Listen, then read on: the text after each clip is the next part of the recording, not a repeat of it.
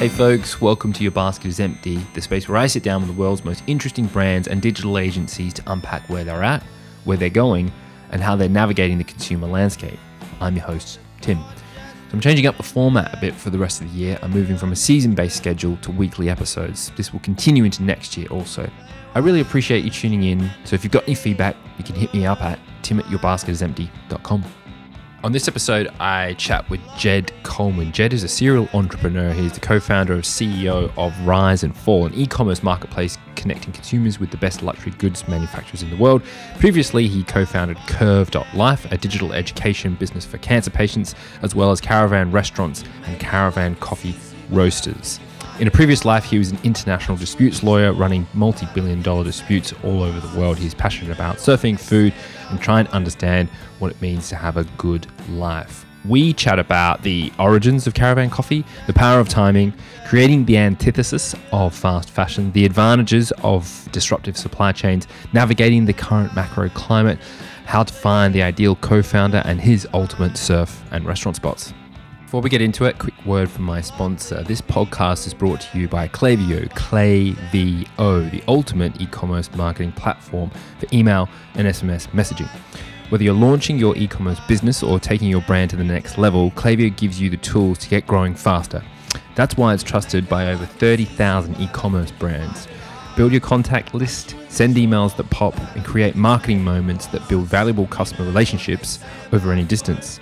Get started for free today. Visit klaviyo.com/yourbasketisempty to create your free account. That's klaviyo.com/yourbasketisempty.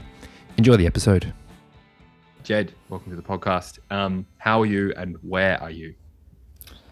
Hey Tim, good to be here. I'm very well. I'm in London, actually, in West London in Queen's Park.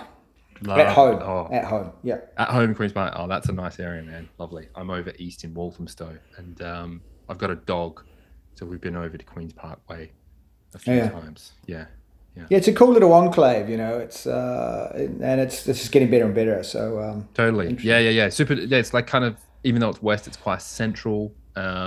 Super nice houses, nice parks over that way. Yeah, really lovely area. So I usually start these things by doing a bit of a rewind because there's a backstory. Always. And I'm keen to explore your time with Caravan. And I'm also intrigued as I'd say, avid coffee drinker. And I've been to Caravan many, many, many times. Like your take on the kind of coffee culture that I think is kind of changed, I think, the world to some degree over the last 15 years. So yeah, I'm keen to get just a bit of insight into those early days with Caravan. Yeah, interesting. So I'm a Kiwi, obviously. I first came to the UK, moved here 2001, and actually tried to do a coffee business in early 2002. Didn't happen for various reasons because I got offered a very good job elsewhere. But at that time in London, there were like let's say 2.5 places to get a decent coffee in London. Like there was, Monmouth was running, and I think they had two sites. I still think they had the Covent Garden and the Borough Market, obviously. And at that time, there was the Providores was fairly early on in Marylebone. I don't know if you know Peter Gordon's old restaurant. It's closed now. Don't know that one, no. It's like a Kiwi haunt, but because of that background, it did a decent coffee. And then there was Bar Italia in Soho, which I give a sort of half mark to because the Italians all think they do great coffee, but they don't. They don't. Yeah. It's okay. They drink it a lot weaker, actually, which is interesting. And so I teamed up with a friend and we tried to do something then. It was very early. I was very green, and then I kind of got distracted by being offered this fantastic job in the legal world, which was quite hard to refuse. So I ended up falling into that world for quite a few years. And then I was living in New York in 2008 and kind of got the bug again to try and get back on the entrepreneurial track. So I started researching coffee and restaurants. It was a great time to be in New York, and came back to London. And at that time, there still wasn't much good coffee around. It was limited. There were some others coming in at that time. All Press was just arriving, a couple of other small roasteries. And so we set up Caravan, and it started as a coffee business. It was, we bought this roaster from Germany and we kind of winched it down like into a basement of a place in Exmouth Market after like taking the whole stairwell off. And you know, when we were putting the team together, we ended up getting a pretty good chef on board, and so we kind of built quite a full restaurant around it. And that was that. We got a cool guy down from Denmark to teach us how to roast coffee, and a couple of sacks of beans, and off we went. It was it was pretty basic stuff, you know. And I think it was interesting as we were only able to get that site in Exmouth Market. It was done on a shoestring because it was the GFC, and so things were starting to go very cheap. Yeah, interesting. That's all I'm always fascinated by, like, you know, and now it's probably a very similar time of like interesting businesses kind of sprouting out of, you know, potentially challenging markets, right? That's right. It gives opportunities. There's a lot of pain, but it gives opportunities, you know. Like I can walk out of my door now here in Queen's Park, and there's probably 3 places in Queen's Park where I can get a decent coffee, which is great. And there's probably more around you because you're in kind of East London. But, yep. You know, there's still a long way to go. It's, you know, the penetration, as you would know from Australia, from New Zealand, other countries, is still far greater. So, but there's, you know, it's a classic, from a business perspective, it's a classic kind of problem, is that there's like 50 specialty roasters in London, and how do you tell them apart? They're all saying, we do this, and it's all about provenance and going to the thing. And it's the same story with wine. It's the same story with beer, at craft, you know, so it's challenging all the same. But, you know, Caravan's pretty big now, I understand. I've been out of it for a while.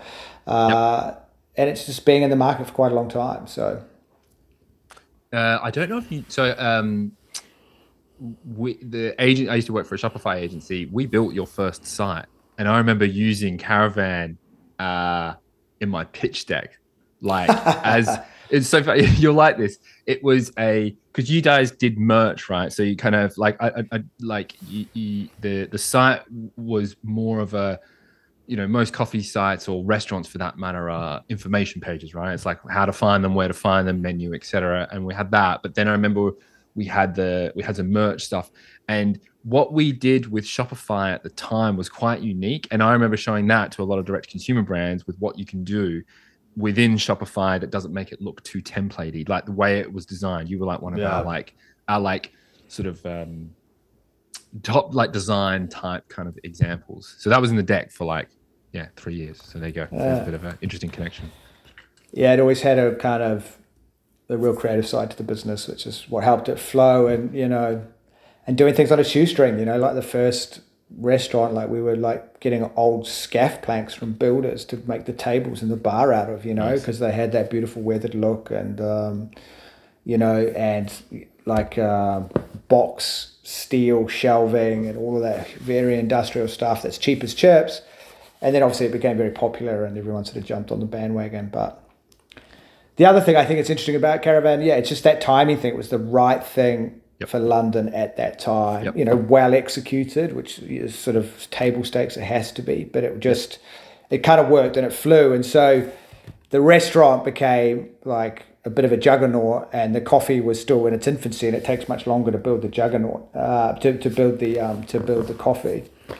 And so it really started to fly. Yeah. So you took a bit of a deviation, which I'm curious to understand. So you went from Caravan to Curve. So tell me your decision to go from like hospitality to healthcare.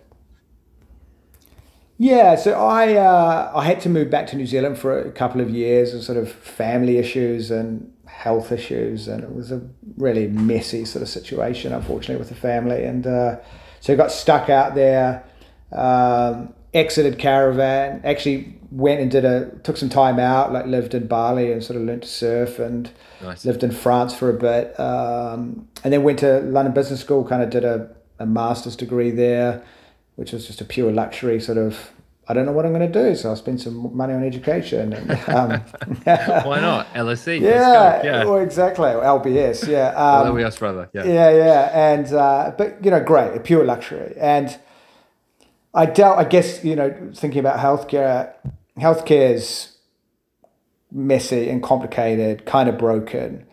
And if you think about like Curve is, just so we frame it, I guess, for the listeners, but it's a digital education product for cancer patients around self-help, kind of encouraging them to say, how do I help myself in this difficult situation? What can I do to kind of move the needle to do better, whatever those circumstances are? And, it was driven by me dealing with my own health issues, not around cancer, fortunately, but in something else. And my father had cancer, and, cancer's just everywhere, particularly as you get older. It just is, it's principally a disease of age. And it just seems so broken because when you're dealing with chronic diseases, they are by definition diseases that health care or doctors or modern medicine haven't been able to cure, right? Like, it's chronic, goes on. It's not like a broken arm, you go and get it fixed. It's something that is much more complicated and difficult. And so that means the amount of knowledge around it is very limited. And, that limitation varies tremendously. But if I asked my oncologist, my main business partner in Curve, who is a high-end oncologist, like how much we know about the human body, I used to say 20%, like before we kind of know everything there is to know and can pretty much cure all disease. Mm-hmm. If you think about it in that way, like the level of ignorance is massive. And he would say we know 1%. Jesus. Like, yeah. Once you get down to the cellular level and you're looking at, say, complicated molecules made from proteins and others, these things have a molecule could have 1,500 constituent parts, all shaped into a very advanced three-dimensional shape that sort of links with others. It's insanely complicated. Anyway, and bringing it back to sort of self-help is when you don't have answers from the medical profession, everyone comes home and gets on the internet, or their loved one gets on the internet. And it's good and bad because we all have access to information now, but equally we're not great at processing information. I mean, everyone became an expert around epidemiology during exactly. Everyone was an epidemiologist. Yeah. And it's like, I've done the research, and it's like, and so we were trying to give them a guide to say, you have to take control. You're probably going to do better. Everything has to be based probabilistically. You're probably going to do better if you take responsibility here and understand that there are things that you can do outside what your doctors talk about that may help you. And we were looking at very basic stuff around diet, exercise, mental health. But if you go to get cancer care pretty much anywhere in the world, they don't talk about those things at all. They sort of may talk about them as they will improve your quality of life, they like to say. But they'll say there's no evidence that these things can act against the disease. And when you start digging into the evidence, it's a bit murky and a bit unclear, but there's pretty good evidence that exercise will actually make you live a lot longer.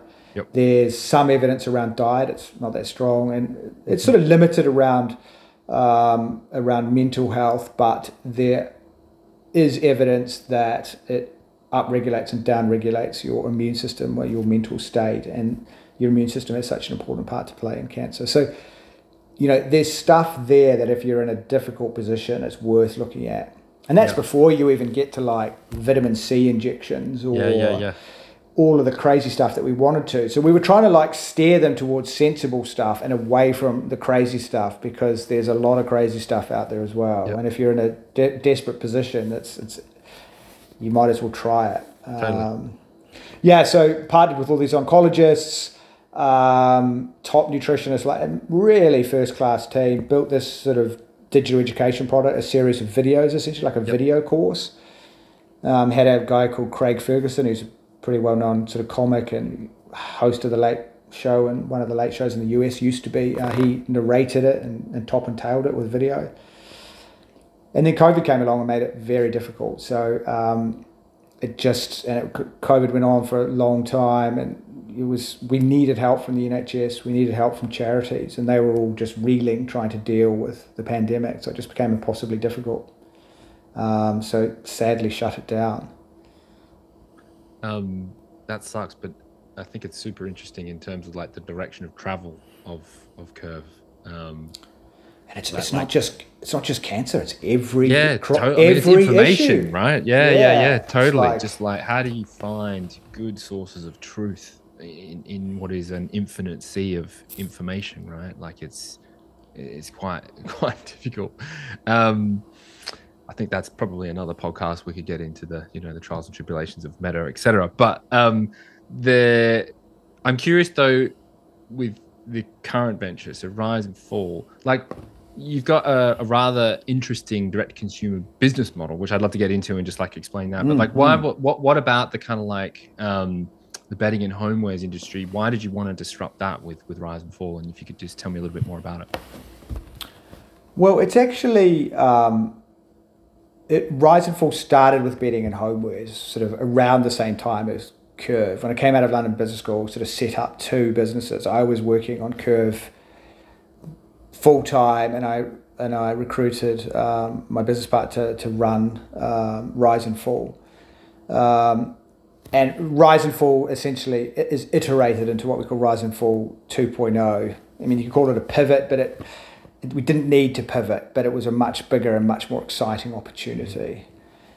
And just, I guess, explaining what it is. I mean, if you look at the website, you see a fairly, it looks like a typical DTC experience, but there's quite a lot more going on there. And it came about by thinking about this sort of excessive consumer culture. It's like, what if we could actually get away from that and be the antithesis of fast fashion? What if we could create something that designed and brought to market like life's essential items, but the best version that it possibly can be, whether it's a t-shirt or a shirt or the sheets you slept in last night that gave you a great night's sleep, or the Mongolian cashmere jumper that's literally the best example of that. And really focus on the quality of the product rather than being trend-driven, brand-driven. Brand's a whole other story. Brands are very important. And, what if we could actually sell it for 50% less than what others are selling it for?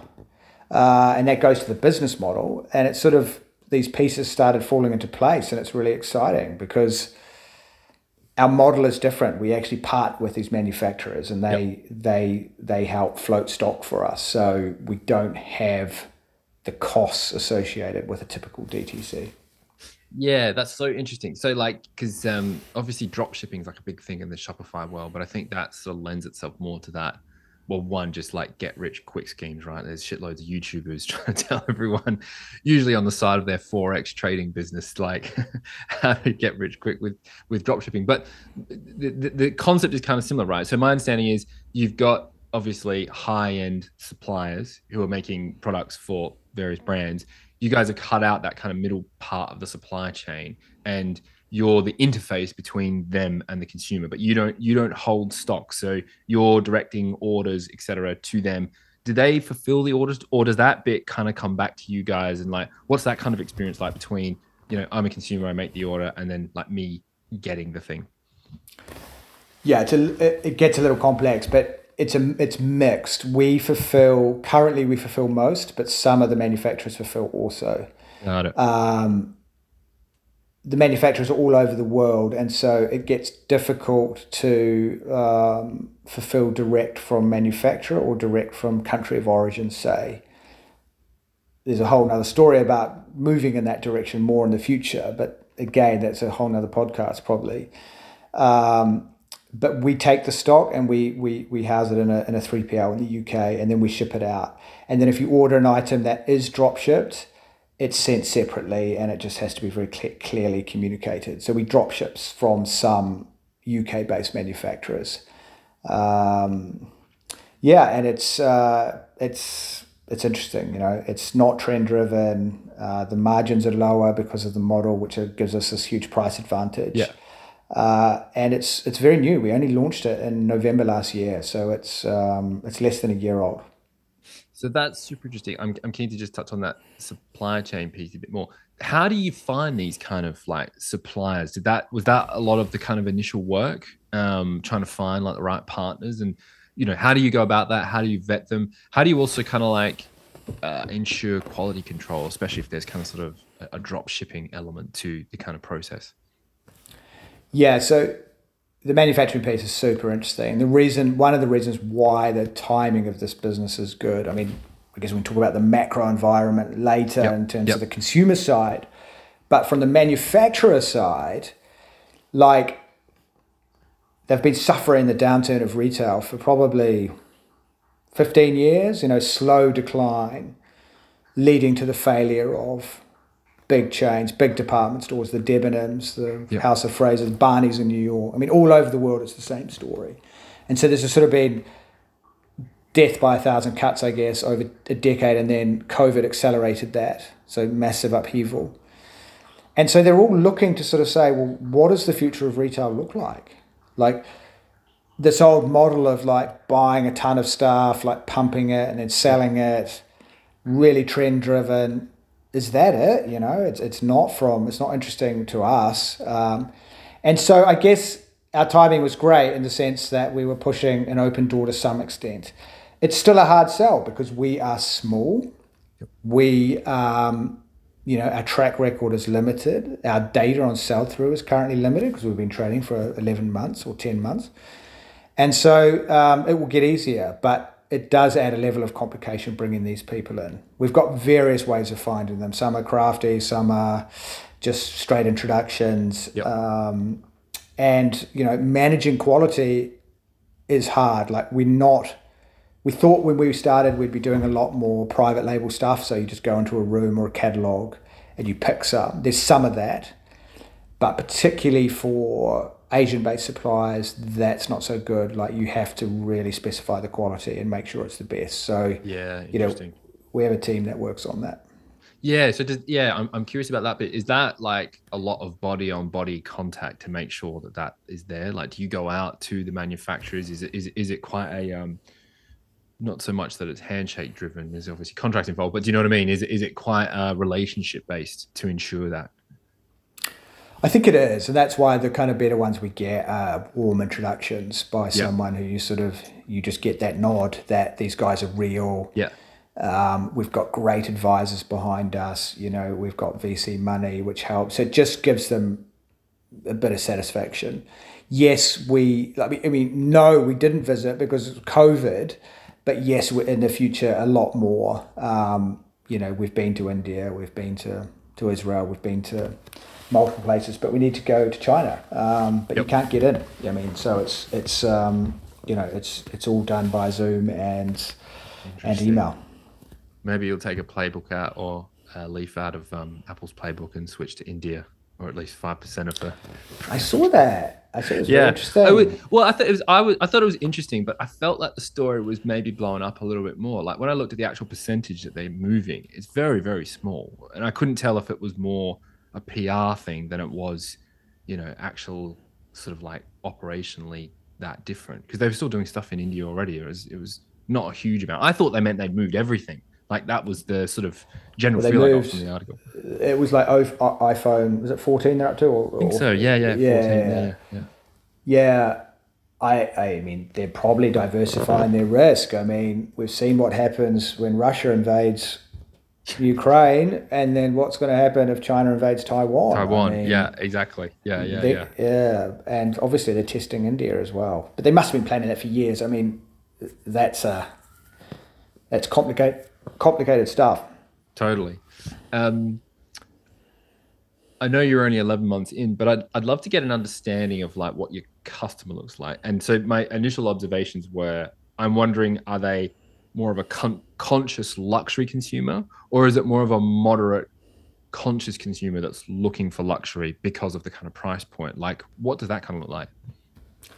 It's a bit of both, but we see, again, it's so early in the data and the customer's changing, but we see it mainly as this person that is kind of reaching up, that, because I guess what we're doing, if you think about disruption and this almost traditional Clay Christensen sense, where you take something that was very expensive previously and you make it affordable to a much bigger chunk of the population, you just grow the market, right? Yeah. So we're taking a quality of product that was available to 1 or 2% of the population and making it available to 50 or 60% of the population. And so that's a kind of main target. I mean, that's very broad, obviously. Yep. But then there's also, I think, people that they just don't want a Gucci label on their T-shirt, or they're kind of, I don't know, I feel like it's also an age thing. You get a bit older and you just realize that these brands kind of own your mental space too much. You just don't care. It's like, I want good stuff. I want a fair price. I'm happy to pay more for quality, because quality inputs do cost a lot more than really cheap inputs. Yep. And so there's that person as well that could buy much more, expensive brand stuff, but they're kind of just a bit over it. Yeah, that's super interesting. So what's been the kind of like, again, I know you're super new to it, but I'm very intrigued by that sort of stage that you're at. Like, what's been the kind of growth strategy? Have you been hard on acquisition? I mean, what have you been doing? Have you been taking the kind of classic D2C playbook, and running with that? Like, how have you been growing? How have you been getting customers? Yeah, I mean, we're fortunate that, like, there's a huge amount of work going into the brand. Like, the brand is not right for us currently, and I think we focused too much in the early days on performance, and now we're sort of going back to that brand slide. So it's not a brand-driven company in a flash, but it's it is this like less but better kind of concept, this anti-fast fashion, this sort of integrity. And so we're going back to that and pushing into that hard, and that's brand, right?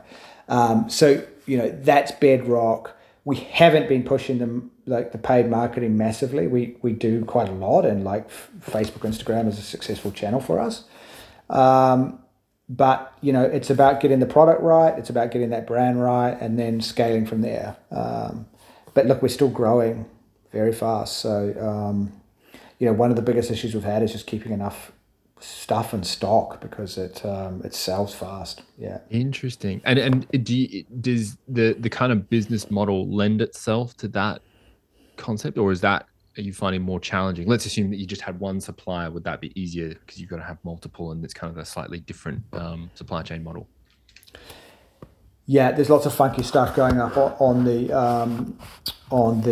logistics. So it's about getting these, a typical order for a manufacturer is like, once all your designs are finalized, it's 3 to 4 months of production, and then maybe a month of delivery or 6 weeks. So it's a huge process. We're moving to a model where, like some of the factories we deal with, we're going to put orders in on a weekly basis, and they'll be made every week for us. And then we can possibly ship it direct from the factory or from a local 3PL, and ship it direct to the end consumer, so it doesn't come to a warehouse in the UK. And what that allows you to do is scale up the winners. Yeah, like small stock, not invest huge amount of stock, small numbers, but scale up the winners quickly. And it's kind of shades of, I mean, have you heard of Shein? Do you know who Shein are? Yeah, I've heard of Shein.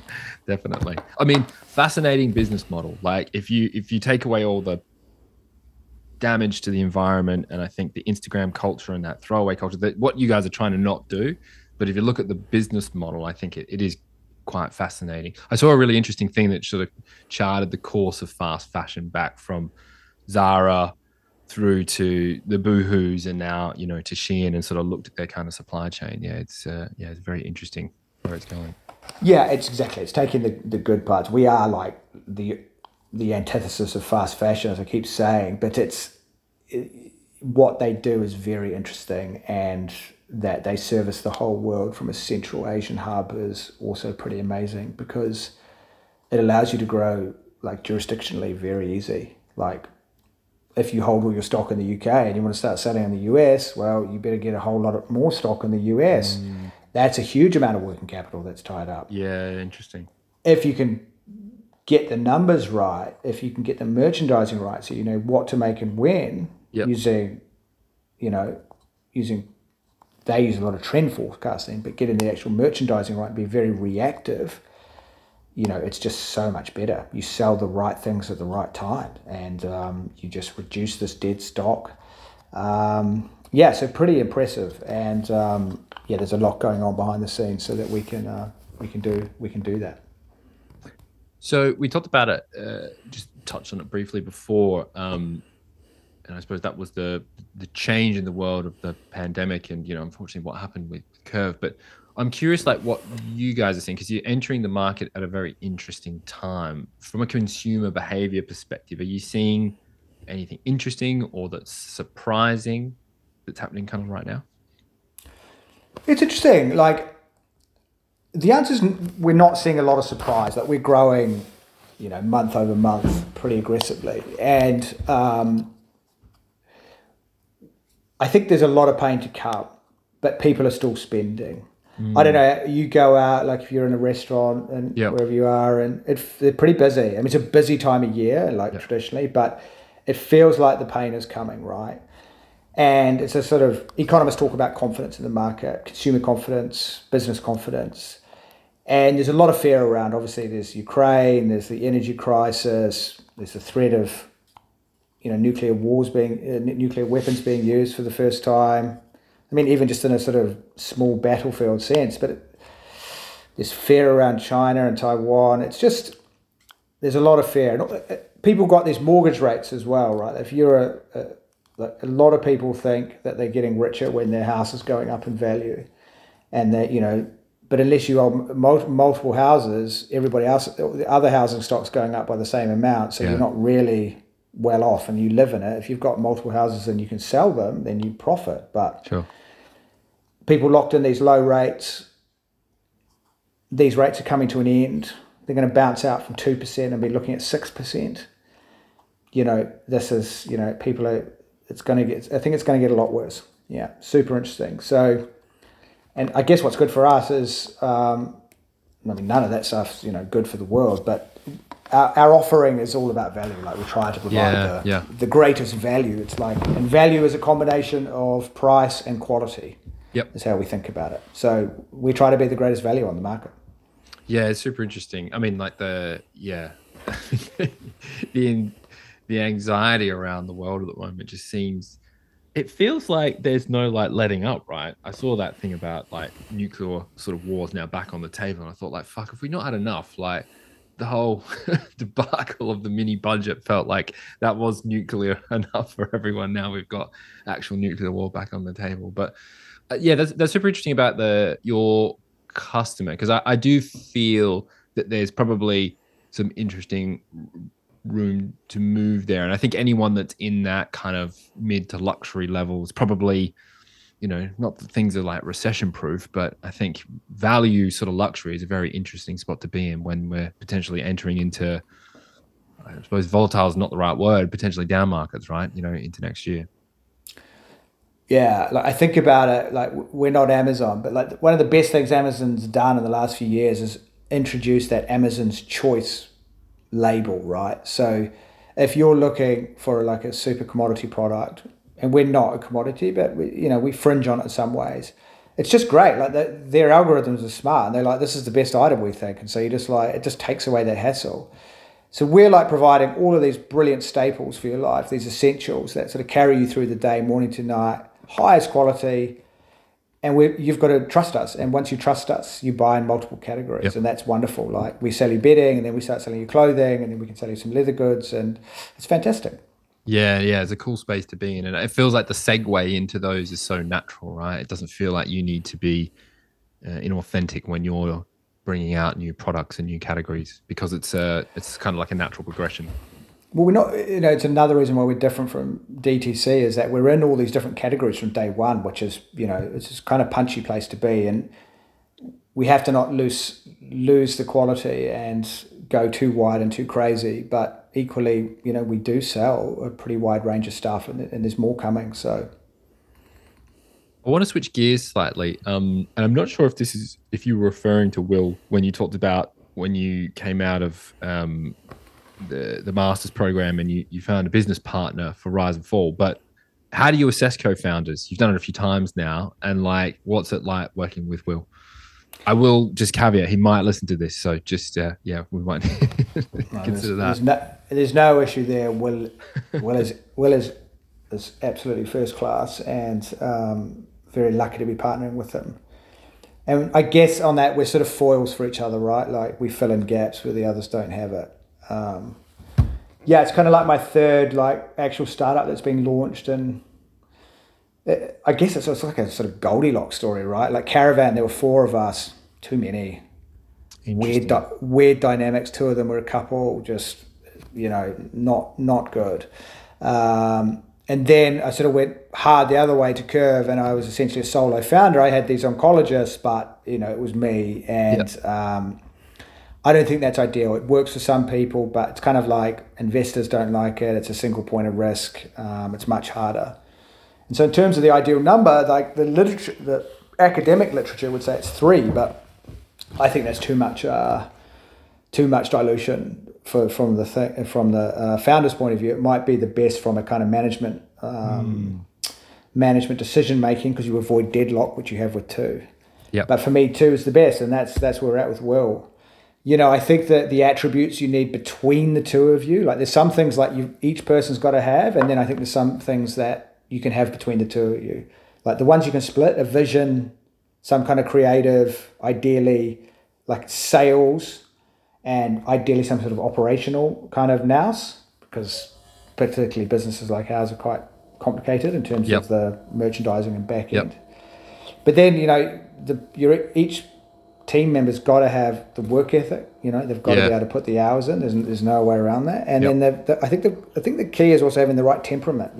Like it's stressful. You don't want someone who comes into the office every day and is kind of stressy, because particularly amongst the founders, and you're trying to keep things calm and keep the team on track, but you just need that kind of level-headedness, and it's quite a lot of Kiwis I think have that. I'd like to say it's so interesting. I do believe that. I think there's a cultural thing. I think Australian, Irish, Kiwis, Canadians, and English to some degree, I think there is this kind of like slightly odd cultural connectiveness, and I think something around humor has a big part to play. Like I think we all get facetiousness, irony. I think that's probably where Americans are quite different, and sometimes that doesn't line up. And I think that there's definitely something in that. I definitely know whenever I meet anyone, well, Australia and New Zealand are kind of the same thing, right? It's like essentially the same thing. It's just big bit of water in between. Totally. But I find I just immediately like click. Just there's this weird thing. I kind of know that if I'm gonna meet somebody who's from New Zealand, like I'll just get along with them. It's just there's something in that. So yeah. But how do you kind of test for this sort of stuff? Did you test for it, or did you how did you kind of like? So Will's a decade younger than me, right? And he was my wife, or well, she married my partner, but partner sounds weird. Will is very good friends with her younger brother, and she's an incredible person. Her brother's incredible person as well. Yep. And he recommended Will when Will came first to London, and and Maria, my partner, helped get him a job. And so we had some exposure, and we knew that he was that sort of solid Kiwi type. And then we had various interactions, but we did jump into bed, so to speak, quite quickly, I think. Mm-hmm. But look, we've never had an argument. We've never had we have disagreements that we discuss, but we've never had issues. We had to reshuffle some equity early on, and it's just like, well, what's fair? And we're both just reasonable and just get on and do it. So I've been very lucky. The flip side is you get it. And I know plenty of people have got one other partner and they just don't pull their weight, or they're not. Oh, dude. Yeah. I've not experienced it, but I was speaking to someone the other day who's in a similar position, and like just sounded terrible. It just like, I mean, it's an intense relationship like any other. I mean, it's so similar to a romantic relationship, right? Like the ups and the downs and the things that you share and the intimacy and like time spent. And I think if you're in a toxic romantic relationship, is the same as a professional one, right? You gotta get out of it, ideally. I think it's really interesting your like take and the way you and Will are working. Like it feels like you guys would be able to head off those potential like downfalls, right? Because if you've got that level-headedness and the honesty, the integrity, the hard work, you'll get ahead of the issues before they become. I think when people don't necessarily have those things, that's when things can start to fester, and then yeah, fair. Forget about it. You've got to have that open communication. If you're not happy, you've got to raise like small-ish issues. Don't be petty, but don't hang on to them and let them become big issues that kind of explode later. And but I think we're very fortunate in that, because growing the business is hard and tough, and managing staff. Like if you're fighting in the ownership, then I think you probably reduce your chances of success by 30 to 50%. Totally. It's dramatic. Yeah, totally. I've got a couple of final questions. So the first one is, I don't know how this would work, but let's just assume, human me. Let's assume serial entrepreneur was not an option anymore. What would you do? Yeah, hard. I'd either just live a very simple life and kind of really carve surfboards or something, even though I'm terrible with my hands. But I think if I was going to work, I'd probably be in education. I think there's so much that's interesting there. I think education's very broken. I think people come out at sort of 21, 22 out of school and uni, if you go that way, and there's just so much they don't know about life, about, say, mental health or sexual health or, family, trying to answer the big questions of life. And so they're unprepared, and, they've also been learning by rote mostly, which is not a good way to learn. So I think there's huge potential in that space. Interesting. So final question, you've mentioned it a couple of times, so you're a surfer. So I've got a 2-part question. Favorite surf spot, and because you're, in or were in hospitality, I think you got a pretty good palate. Favorite restaurant, favorite surf spot, favorite restaurant. Yeah, like all surfers, I'm good at talking about surfing and pretty average at surfing. So just throw that out there. Favorite surf spot it's a region in New Zealand called Mahia, which is like kind of close to us where my mum lives, and it's beautiful and there's lots of surf there. Oh. Restaurants, that's hard to do one. I'll give you 2. The River Cafe in London, because it's been so seminal. Like Jamie Oliver was discovered there, the Morrow guys, the Trullo people, the River Cafe, like they all came out of there. And then there's a restaurant on the backside of the market in Jerusalem called Makna Yehuda, which is a really cool place. Yeah, the guys, some of the people, I don't know if they're owned, but they're Palomar in London and Barbary, kind of that stable. But it's super great place. Sounds like 2 excellent choices, Jed. I think that's a good way to end the conversation. Thank you so much for joining me. Yeah, thanks so much, Tim. Good to chat.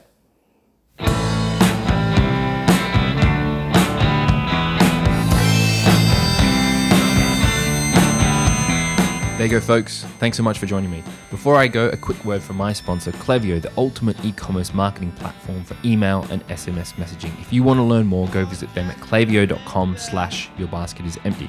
And as always, if you like the episode, please leave a review, subscribe, download, and tell all your mates to do exactly the same. I'll see you next time. You know what they say about